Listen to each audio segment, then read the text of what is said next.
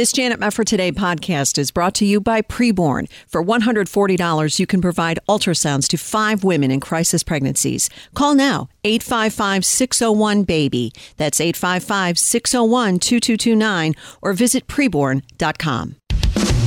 This is Janet Mefford Today. Our confidence is in Christ alone. Are we going to stand with God come what may? If the Word of God says it, I believe it. And that's the way it is. And now, here is Janet Mefford. Welcome, everybody. The Declaration of Independence famously states, "We hold these truths to be self-evident, that all men are created equal, that they are endowed by their Creator with certain unalienable rights, that among these are life, liberty, and the pursuit of happiness." And it's principles like those that our founders espoused that led our republic, as we know, into becoming the freest, greatest, and most prosperous nation on earth. Yet, as my next guest points out, a number of thinkers today dispute America's lineage and say that American principles are responsible for the moral and social disintegration of our nation. The reason, they say, it's because our principles were based on the Enlightenment falsehood of radical individual autonomy. But is that really true? We're going to find out today with my guest, Robert R. Riley. He was Senior Advisor for Information Strategy for the U.S. Secretary of Defense, directed The Voice of America, and served in the White House as a special assistant to President Reagan. He's now director of the Westminster Institute and author of several great books, including his latest called America on Trial, A Defense of the Founding. Mr. Riley, just wonderful to welcome you back. How are you? Oh, it's a delight to be with you again. Thank you for having me. Well, I love this book. I just couldn't put it down because I'm glad you're refuting some of these thinkers who are making these claims. Can you fill people in a little bit about this current debate? Well, it's very interesting that this view could gain so much traction as it has today. I'll just tell you a little anecdote about my oldest son, who is now serving as an officer in the Marine Corps. In his last year he was at a Catholic university, the political science class professor was teaching a point of view on the American founding that it was morally contaminated. Wow. And therefore led to the kind of moral disarray and degeneration that we experience today in terms of abortion, pornography, same-sex so-called marriage, transgenderism, the list goes on. And it wasn't as if he offered this as one of a variety of views. This was the view he pushed. So at the conclusion of his class, he had convinced the majority of the students, and one student asked a very acute question. He said, "Okay, you've convinced us. What are we supposed to do now?" Yeah. My son, of course, resisted this not only because he disliked it, but because he knew himself that this was an incorrect teaching. But as you know, what I try to do in my book is take it on in several ways, directly refuting it, saying, let's see the evidence you found in the American founding, in its documents, in the statements of the founders themselves, that this radical individual autonomy was there. And I parsed their statements, that is, of the critics, and I used 2 principally as examples of the general arguments made in this way, and showed that it simply isn't there. In fact, quite the opposite is. Right. And so I understand why people are driven to this point of view, because they need some explanation for how it is we have found ourselves in this morally degraded condition. But my point, as you know, is that this isn't because of the founding. It's in spite of it. Right. It is a rejection of the principles of the founding. And our best strategy today is not to reject the founding, but to return to its principles. Exactly. But where are they getting this argument from when they're making this argument, for example, that, the moral contamination goes back to our founding? How in the world do they even formulate that argument? I always thought it was pretty much understood that the founders had, their roots in natural law and nature's God and an understanding of the Bible to an extent, even though we're not an explicitly Christian nation. How are they making this argument? What are they bringing up to try to underscore their point, which is obviously faulty? Well, they make the case by saying that, of course, there was a radical Enlightenment that did posit this radical autonomy of the individual, that did deny the existence of natural law, that did make man's will primary, and we could see the fruition of that, of course, in the French Revolution, which is why I dedicate a chapter of the book in comparing the French and American revolutions to illustrate so clearly that the one was the obverse of the other. Yes. That they weren't the same revolution. They were antithetical to each other. They were. And some of the critics who say that we had a poison pill from the beginning try to make the case that really we are the same as the French Revolution. It just manifested itself a little later. So it's a kind of post hoc ergo propter hoc argument. Because this was a period of radical enlightenment, the American founding must be a product of it. And the other way they do it is say John Locke, who undoubtedly had a big influence on the American founding, was in fact simply Hobbes with a smiley face. Hobbes, the author of the Leviathan, Hobbes, who justified the absolute sovereignty of the state, the absolute power of the state, and that Locke was just sort of a kinder version of Hobbes. So I spend a couple chapters in the book debunking that point of view, that in fact look at the type of political regime that would be constructed on the basis of Hobbes's principles, which is an absolute state, versus those that would be built upon Locke's principles, which would be a constitutional representative democracy. Right.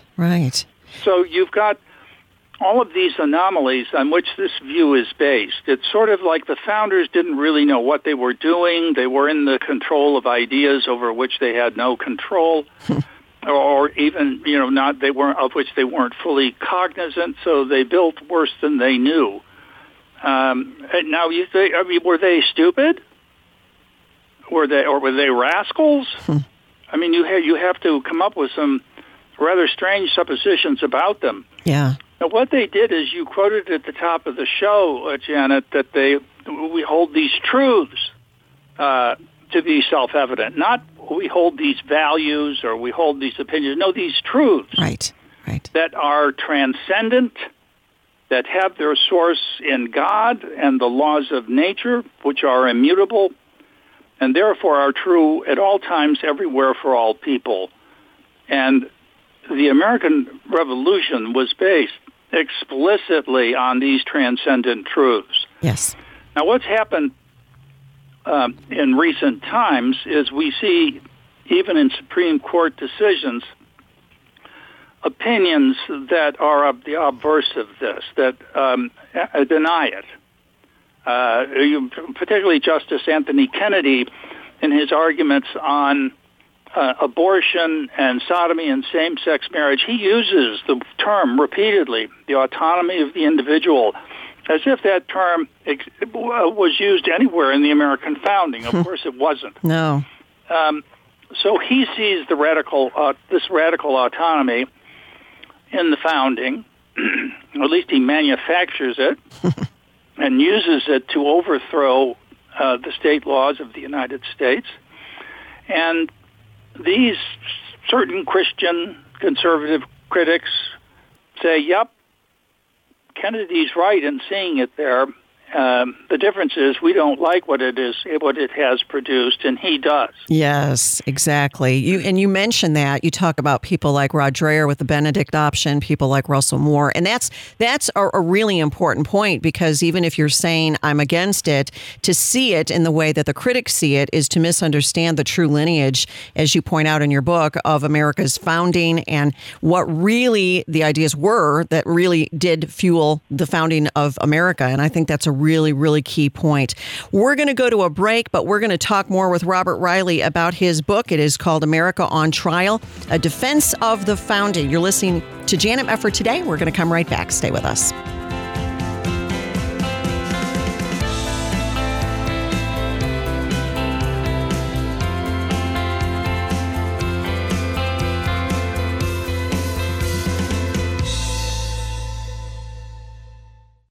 This is Janet Mefford for Bible League International. The Word became flesh and dwelt among us. These words, written early in John's Gospel, remind us in this Advent season that God sent His Son to be our Lord and Savior. But many Christians in Asia, Africa, Latin America, and the Middle East have never read those words or the Christmas story in Luke 2. Why? Because they have no access to the Bible. So in this season of giving, please join Bible League in sending God's Word to Bible-less believers around the world for only $5 or $50 for 10 Bibles, $500 for 100. Call 800-YESWORD. That's 800-YES-WORD. Or there's a Bible League banner at janetmefford.com. I've seen people being changed by reading the scripture. There are those who have been looking for the scripture for a number of years. Giving a Bible to somebody is the greatest gift you can give somebody in life. That's 800-YESWORD. Or there's a banner to click at janetmefford.com. Every day, babies in their mother's wombs are fighting for life, with abortion being the leading cause of death. I already had my mind made up. I was like, I'm going to go through with it. The Ministry of Preborn has pregnancy centers nationwide standing by to help young moms in crisis choose life. Preborn is the largest provider of free ultrasound sessions in the country. By letting a mother see her baby in the womb and hear the baby's heartbeat, she's 80% more likely to choose life for her baby. When I'm sitting there, the lady is giving me my ultrasound. She's like making these weird faces. She's like, it's 2. I just start crying. I can't. And sometimes the blessing is doubled. Would you join with Preborn and Janet Mefford today to help save 400 babies by the end of the year? For $140, you can sponsor 5 ultrasounds and help save 5 babies from abortion. And now through a match, your gift will be doubled. To donate, dial 855-402-BABY. That's 855-402-2229. Or there's a banner to click at janetmefford.com. You're listening to Janet Mefford Today. And now, here's Janet.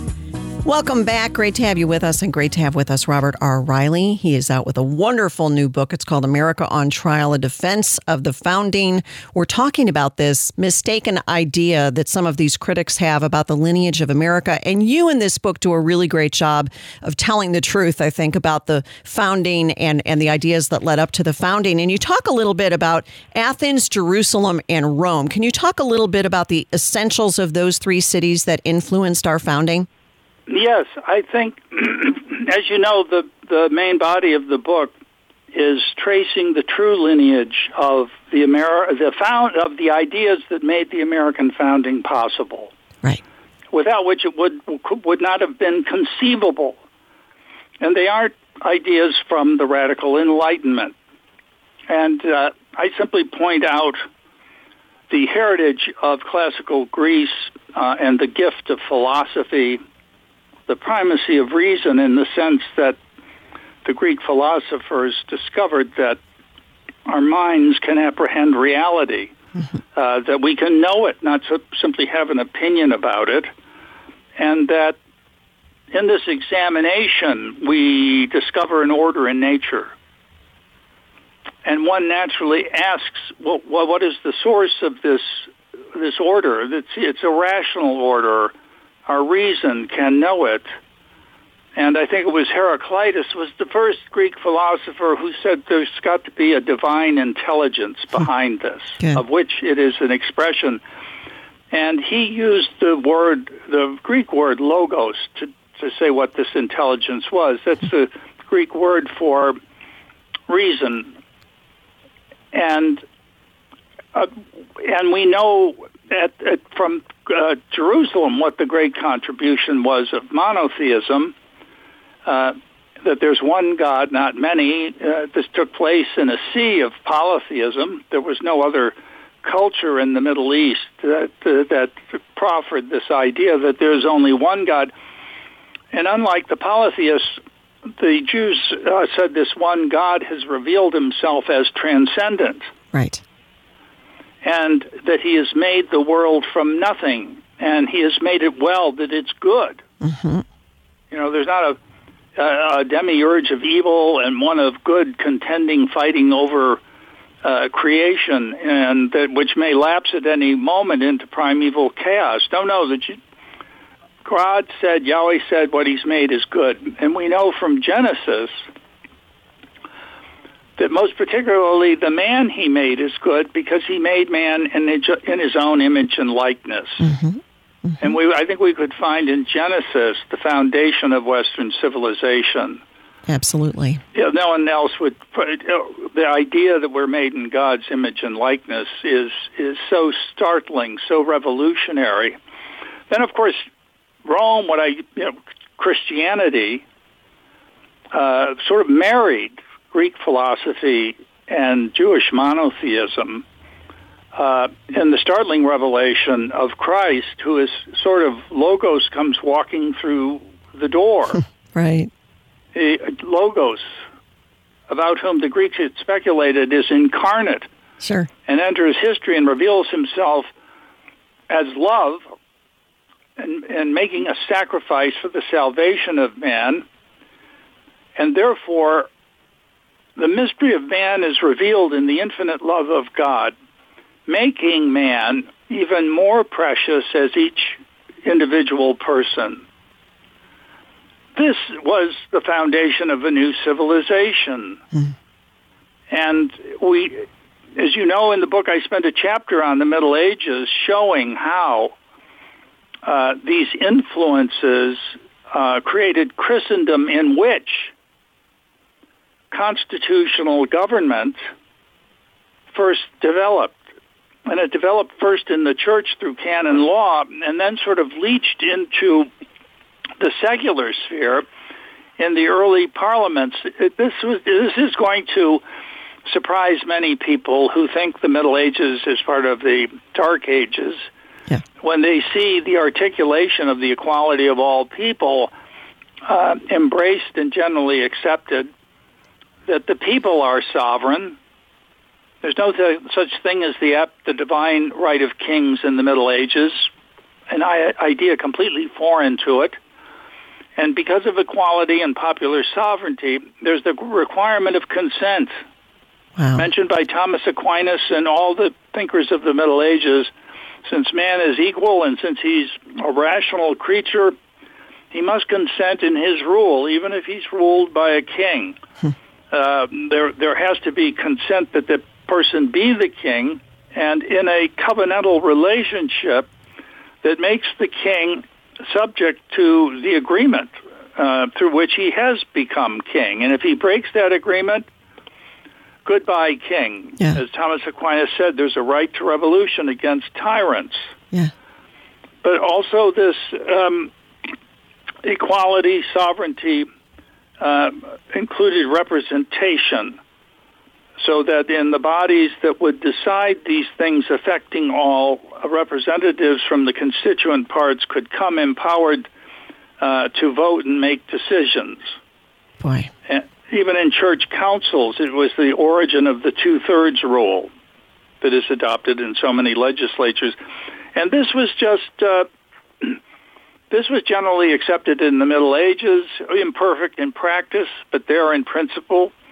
And one would think, well, this is just going to keep developing, and why didn't we have a continuous development from there to the American founding itself? And I speak of what derailed those developments, and it was in the late Middle Ages. It's a little involved to get into in a short program, but William of Ockham and his denial of this primacy of reason, and then Luther in the Reformation, who severs the connection between faith and reason, undermines the foundations of Christendom, and leads to, unintentionally on his part, I would say, but nonetheless leads to the deification of the state and the absolute state. There's no longer the distinction between the secular and the sacred, the two swords, the distinct spheres, that there was a dual man was subject of two sovereigns, the secular sovereign and the sacred sovereign, who was, of course, the bishops and the popes. Now you only had one sovereign because the prince was also the head of the church. And this led to absolutism. It developed into the divine right of kings. And in its secular manifestation through Thomas Hobbes' The Leviathan, which was simply a secular absolute state that had control of everything.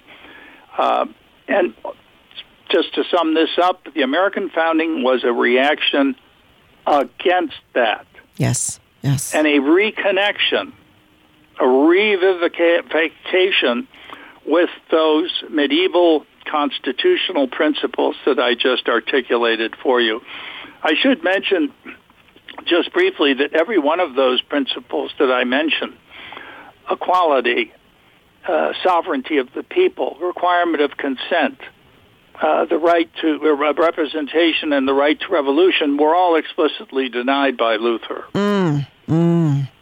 Interesting. There's just so much here, which is why people have to read your book. So the bottom line then, as you talk about, is the question that needs to be answered is whether law is the product of reason, which is meaning that, what is right flows from something objective, versus the primacy of will. Is it law the product of will, which is that it flows from power? I mean, in some regard, that's really what we're up against right now in the moral and social disintegration of America. That's kind of where the divide seems to be.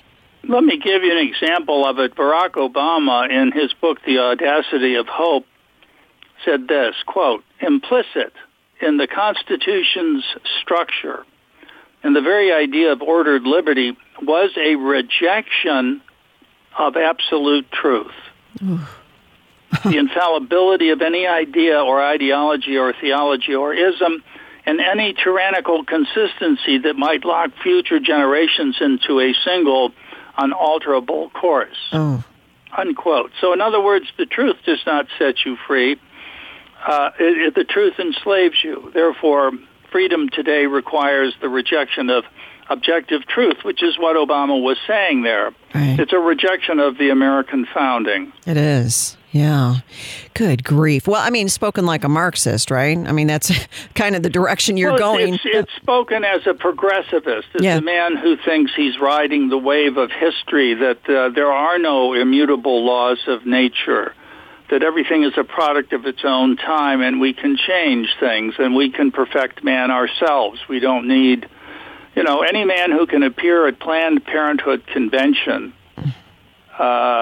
that organization being the principal provider of abortions in the United States today, and say to the assembled members, "God bless you," has inverted so many moral truths that it's astonishing. Yes.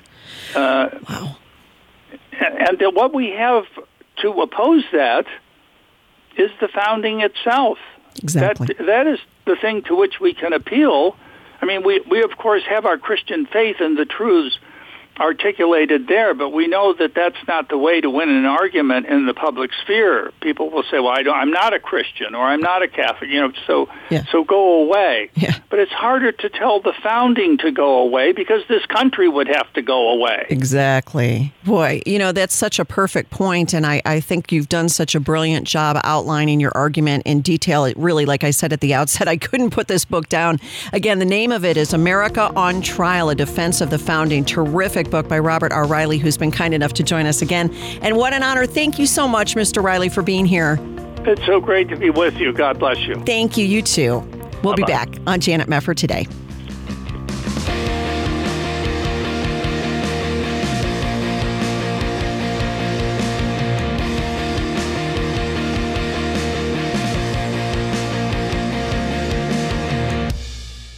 This Janet Mefford Today podcast is brought to you by Preborn. For $140, you can provide ultrasounds to 5 women in crisis pregnancies. Call now, 855-601-BABY. That's 855-601-2229, or visit preborn.com.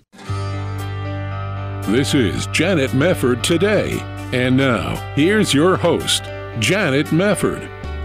Therefore, if anyone is in Christ, he is a new creation. The old has passed away. Behold, the new has come. I love that verse, 2 Corinthians 5:17. This is what God tells us. It's great news. But the problem is many of us find it difficult to articulate or even to fully understand what it really means to be in Christ. And that can impact our understanding of who we are as Christians. That's why Ephesians chapters 1-3 are so encouraging. And my next guest is going to help us understand what it means to be in Christ. Joining me now, Chip Ingram, teaching pastor and CEO of Living on the Edge. We're going to talk about his book, Discover Your True Self, How to Silence the Lies of Your Past and Actually Experience Who God Says You Are. That says it all, Chip. It's great to have you here. How are you? Oh, thanks, Janet. It's great to be with you. Thank you. How much confusion do you think Christians have about what it means to be in Christ? I don't mean this as critically as it might sound, but I think in general we're pretty clueless. I think it's unconscious, but I think there's this, here's all the things I need to do, and I need to pray so long, read the Bible so long, do activities 1, 2, and 3. And I think we live for God's approval functionally rather than from God's approval and His love. And this was a complete life changer for me and my wife, and as a result, a lot of other people. I fit that first category for many, many, many years. Wow. What do you think was the source of your own confusion about it, and how have you worked your way through it especially as you preach through Ephesians? Yeah, I think coming to grips with, it's amazing how theology really is important. And, we all have these mirrors. And we have mirrors of family of origin that say you're loved and accepted or you belong if you do these certain things or if you perform a certain way. And, our parents are human. We're human. And I think we have, a culture that screams, advertisement is built around, I'm going to tell you something that you are not okay until you have whiter teeth or drive this kind of car or your hair's that color or you get to go to that concert or your kids get into that school or you're very athletic. And so I think we live in a world of these mirrors that tell us to be acceptable, to be valued, to be loved. Here's all the conditions. And then the crazy thing is they change. Yes. And so I think that's what makes it so challenging. And then God gives us the mirror of His Word. And in Ephesians it says every spiritual blessing. He says, before you did anything, I wanted you. I loved you. And I adopted you into my family with all the rights and all the privileges. I lavished my love on you. I paid a big price for you. I redeemed you, so you're really valuable. I sealed you with my Spirit. You're safe. And I think it's taking those kind of big theological words that are true and then translating them to those huge emotional needs of how do you overcome, rejection and fear and shame and guilt, which are really just the symptoms of I don't measure up, I'm not doing well, I'm unacceptable. So that has been studying that, and then for me it was trying hard to believe that doesn't work. You have to renew your mind. And in the book, as you know, I talk about these cards where we would write out, my wife and I did, the lies that we believed. You're only acceptable if people like you. You're only acceptable if you perform well, work harder than other people, are successful, blah, blah, blah. Right. And so it was at a point of crisis with us where we were very committed to the Lord. We were in seminary at the time, and we're having major, major marriage problems because we both came from alcoholic families. And we just had a very godly pastor, counselor, who helped us realize how we saw ourselves was the world's view as opposed to what God says about us. And we those little cards for 2 years, if you can imagine, we sat on the couch before I went to work and we read them out loud and then put them on our bedstand. And we begin over time to really believe that we're loved. That's that neat. We're secure. Yeah.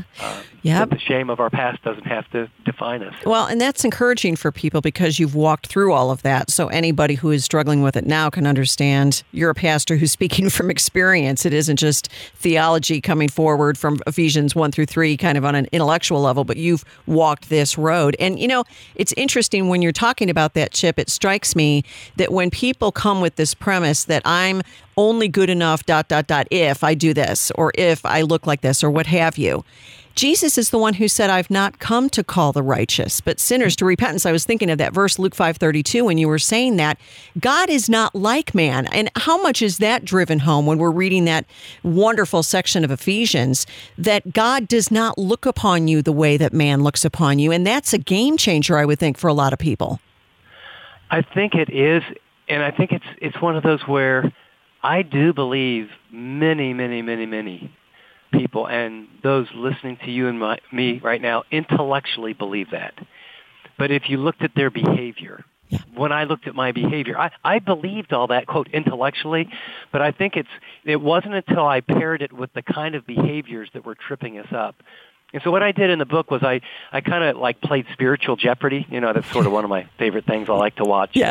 And Jeopardy is, they give you the answer, what's the question? Yeah. And so the answer is that you're wanted. What's the question? How do you overcome rejection? The answer is you are valuable, infinitely valuable. Well, what's the question? How do I overcome feeling insignificant and worthless? The answer is that you're secure, you're safe, you're in Christ. The question is, how do I overcome the fears that dominate my life? And so I did a short chapter on rejection and insignificance and fear and shame and guilt and purposelessness to set up, this is where we're living. And then I flipped it and said, okay, now, this is what God says is the answer to that. And then at the end of every chapter, I took those same cards that we reviewed and I put them in a way where people could actually practically start the process. Not just, I don't want them to read the book and go, I'm going to try really hard to believe what's true. Yeah. I wanted to give them a tool where, you know something? I'm going to, as a man thinks in his heart, so you become. The mindset on the flesh is death. The mindset on the spirit is life and peace. I wanted people to start a journey to renew their mind and begin to believe this. I watched my wife go from someone who was beautiful, smart, and godly, but looked in the mirror and thought she was completely unlovable and a disaster, to someone who was like a flower blooming over the years. She had the worst self-concept of anyone I'd ever met.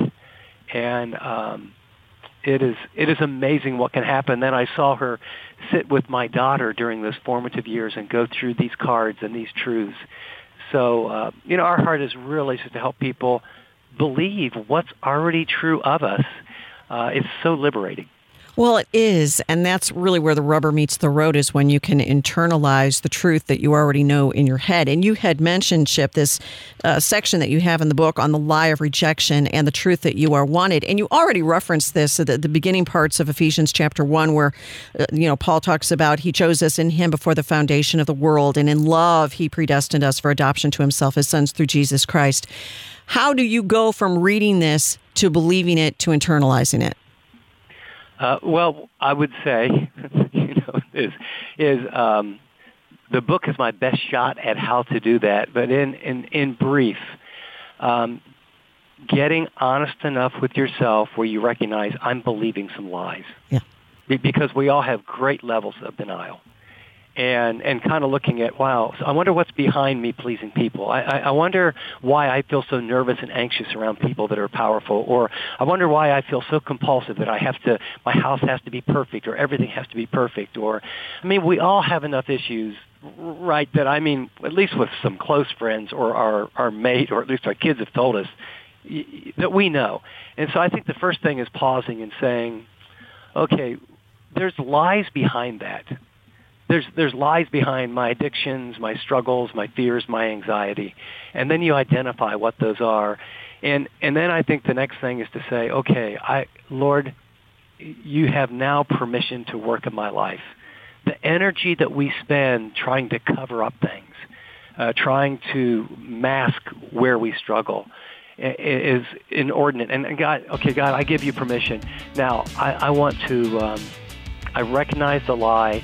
And then what I want to do is I want to focus and renew my mind on the truth. I love it. Hang on just a moment. Chip Ingram with us. His book is Discover Your True Self. We'll be coming back on Janet Mefford Today right after this.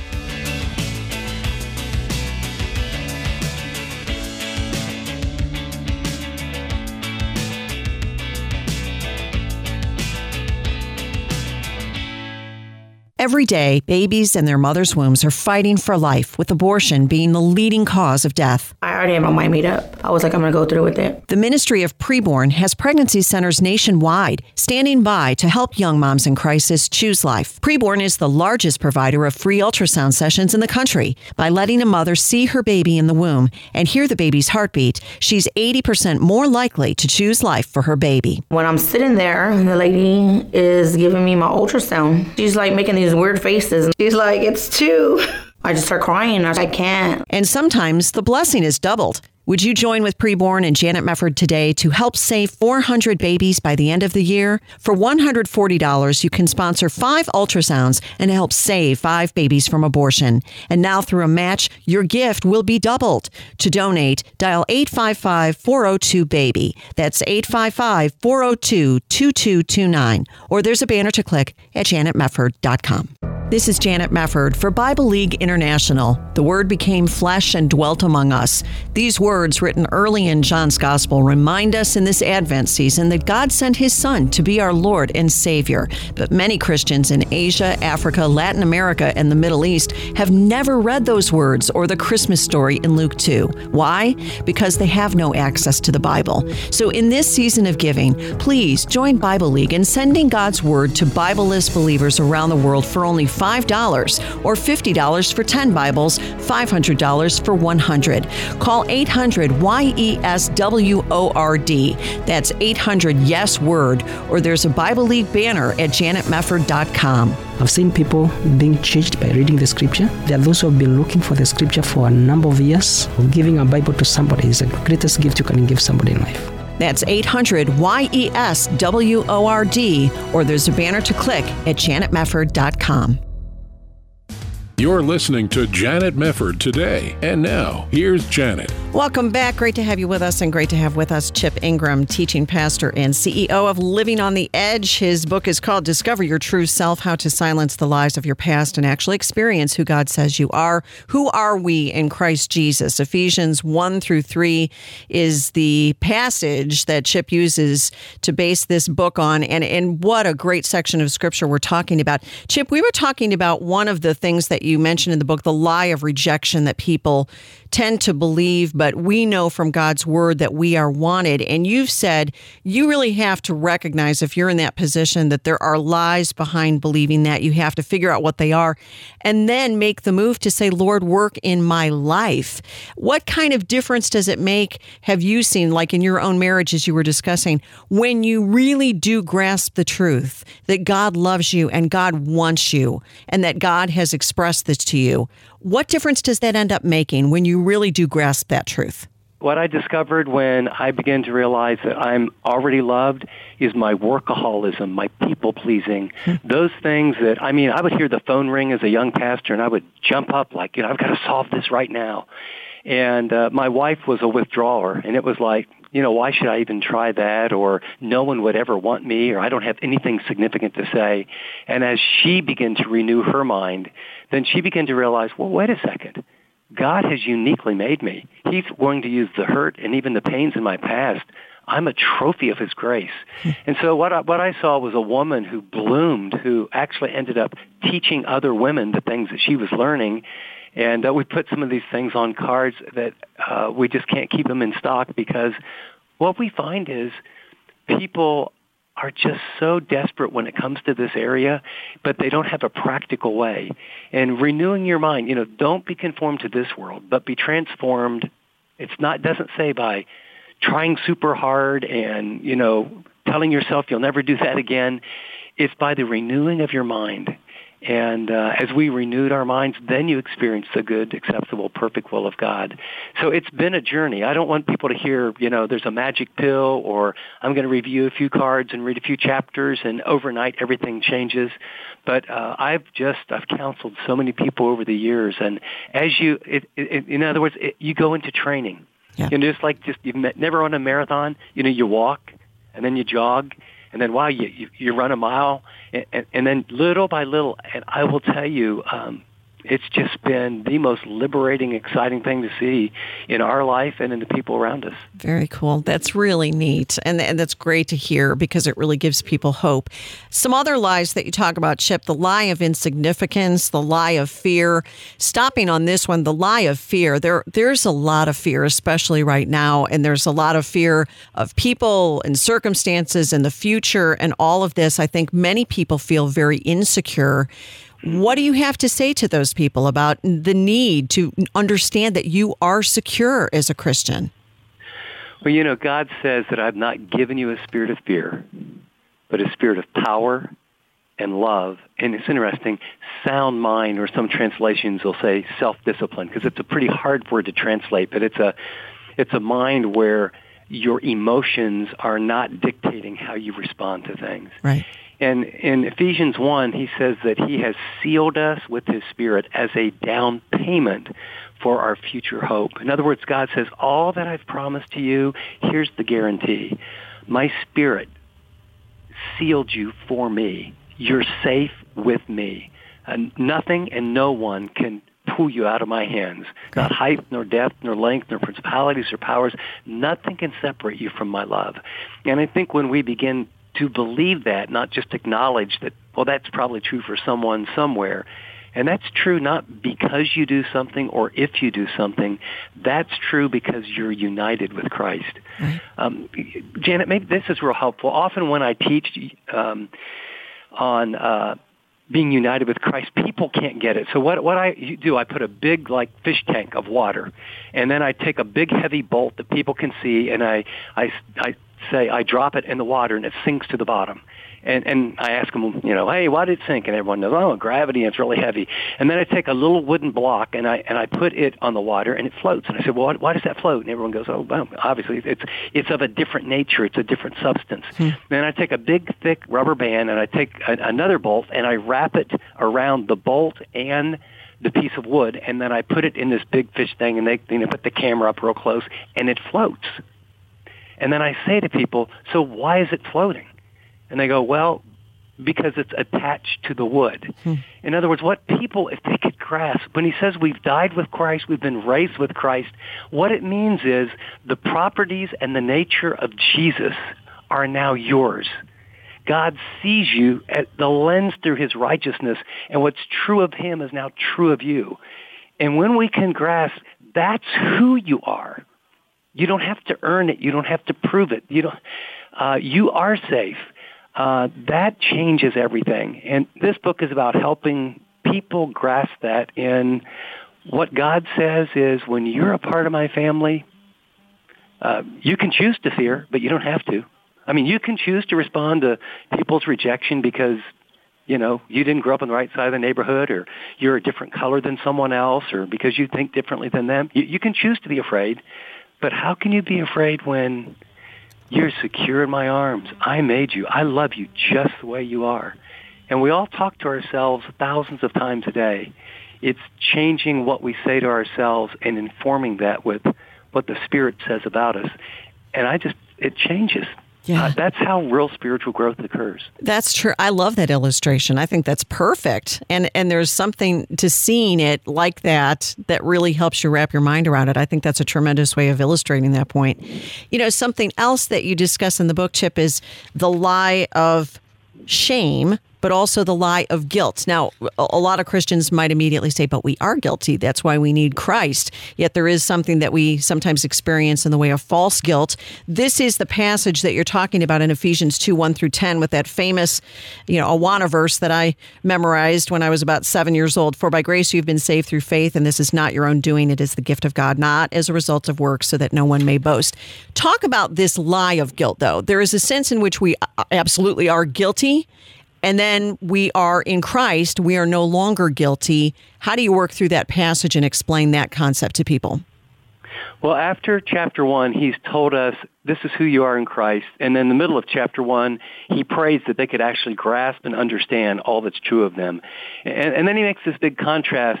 And then he says, but don't forget where you came from. Right. This is who you were apart from Christ. You were dead in your sins, hostile to God, etc. And then there's this huge contrast. But God, who is rich in mercy and grace and love, he forgave, he rescued. And then he talks about, well, how do you receive that? And it's the verse that you just quoted that leads to your future.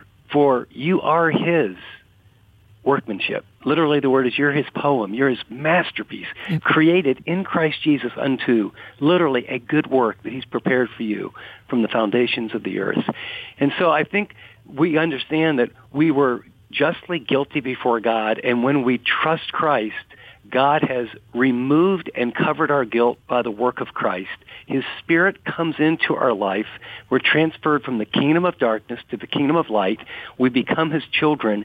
And so our legal guilt before God is removed. And that's half of it. The second half is then the very righteousness of Christ is imputed to us. And again, I think people have, these are big theological words, but in a practical way, and please, if people could visualize, maybe a big computer screen on the sky in heaven, and their name comes up on the computer screen, and on the left side is their name, and under it, every sin they've ever done. And on the right side, there's a column, and it's Jesus and all of his righteousness. When you trusted Christ, God went over with the cursor and he pushed delete. All your sins are removed. And then he said, click and drag, and he pulled the very righteousness of Jesus over to your side and then lifted the little cursor and then his righteousness. And now he says, this is who you really are. So when you mess up, because we still choose to do wrong things, you do have real guilt and you need restored fellowship. So you say, Lord, oh, boy, when I said that, I was, boy, that was all about me. Or when I lied just to cover up what I did. And the Holy Spirit makes that clear. And so, yes, we confess that. But what I'm talking about in the book is some people feel guilty because they didn't do what everyone wanted them to do. Some people feel guilty because it's not getting to know God, but how many chapters do I need to read? And if I only read 2 chapters instead of 4 chapters, I must be a bad person. Yep. There's all kind of guilt that is rooted not in who you actually are. That is so beautiful, and it's so well said, and you can read more about it in Chip Ingram's book, Discover Your True Self. So good to have you on the program, Chip. Keep up the good work, and God bless you. Thanks so very much. You're welcome. God bless you. And thank you for joining us on Janet Mefford today. We will see you next time.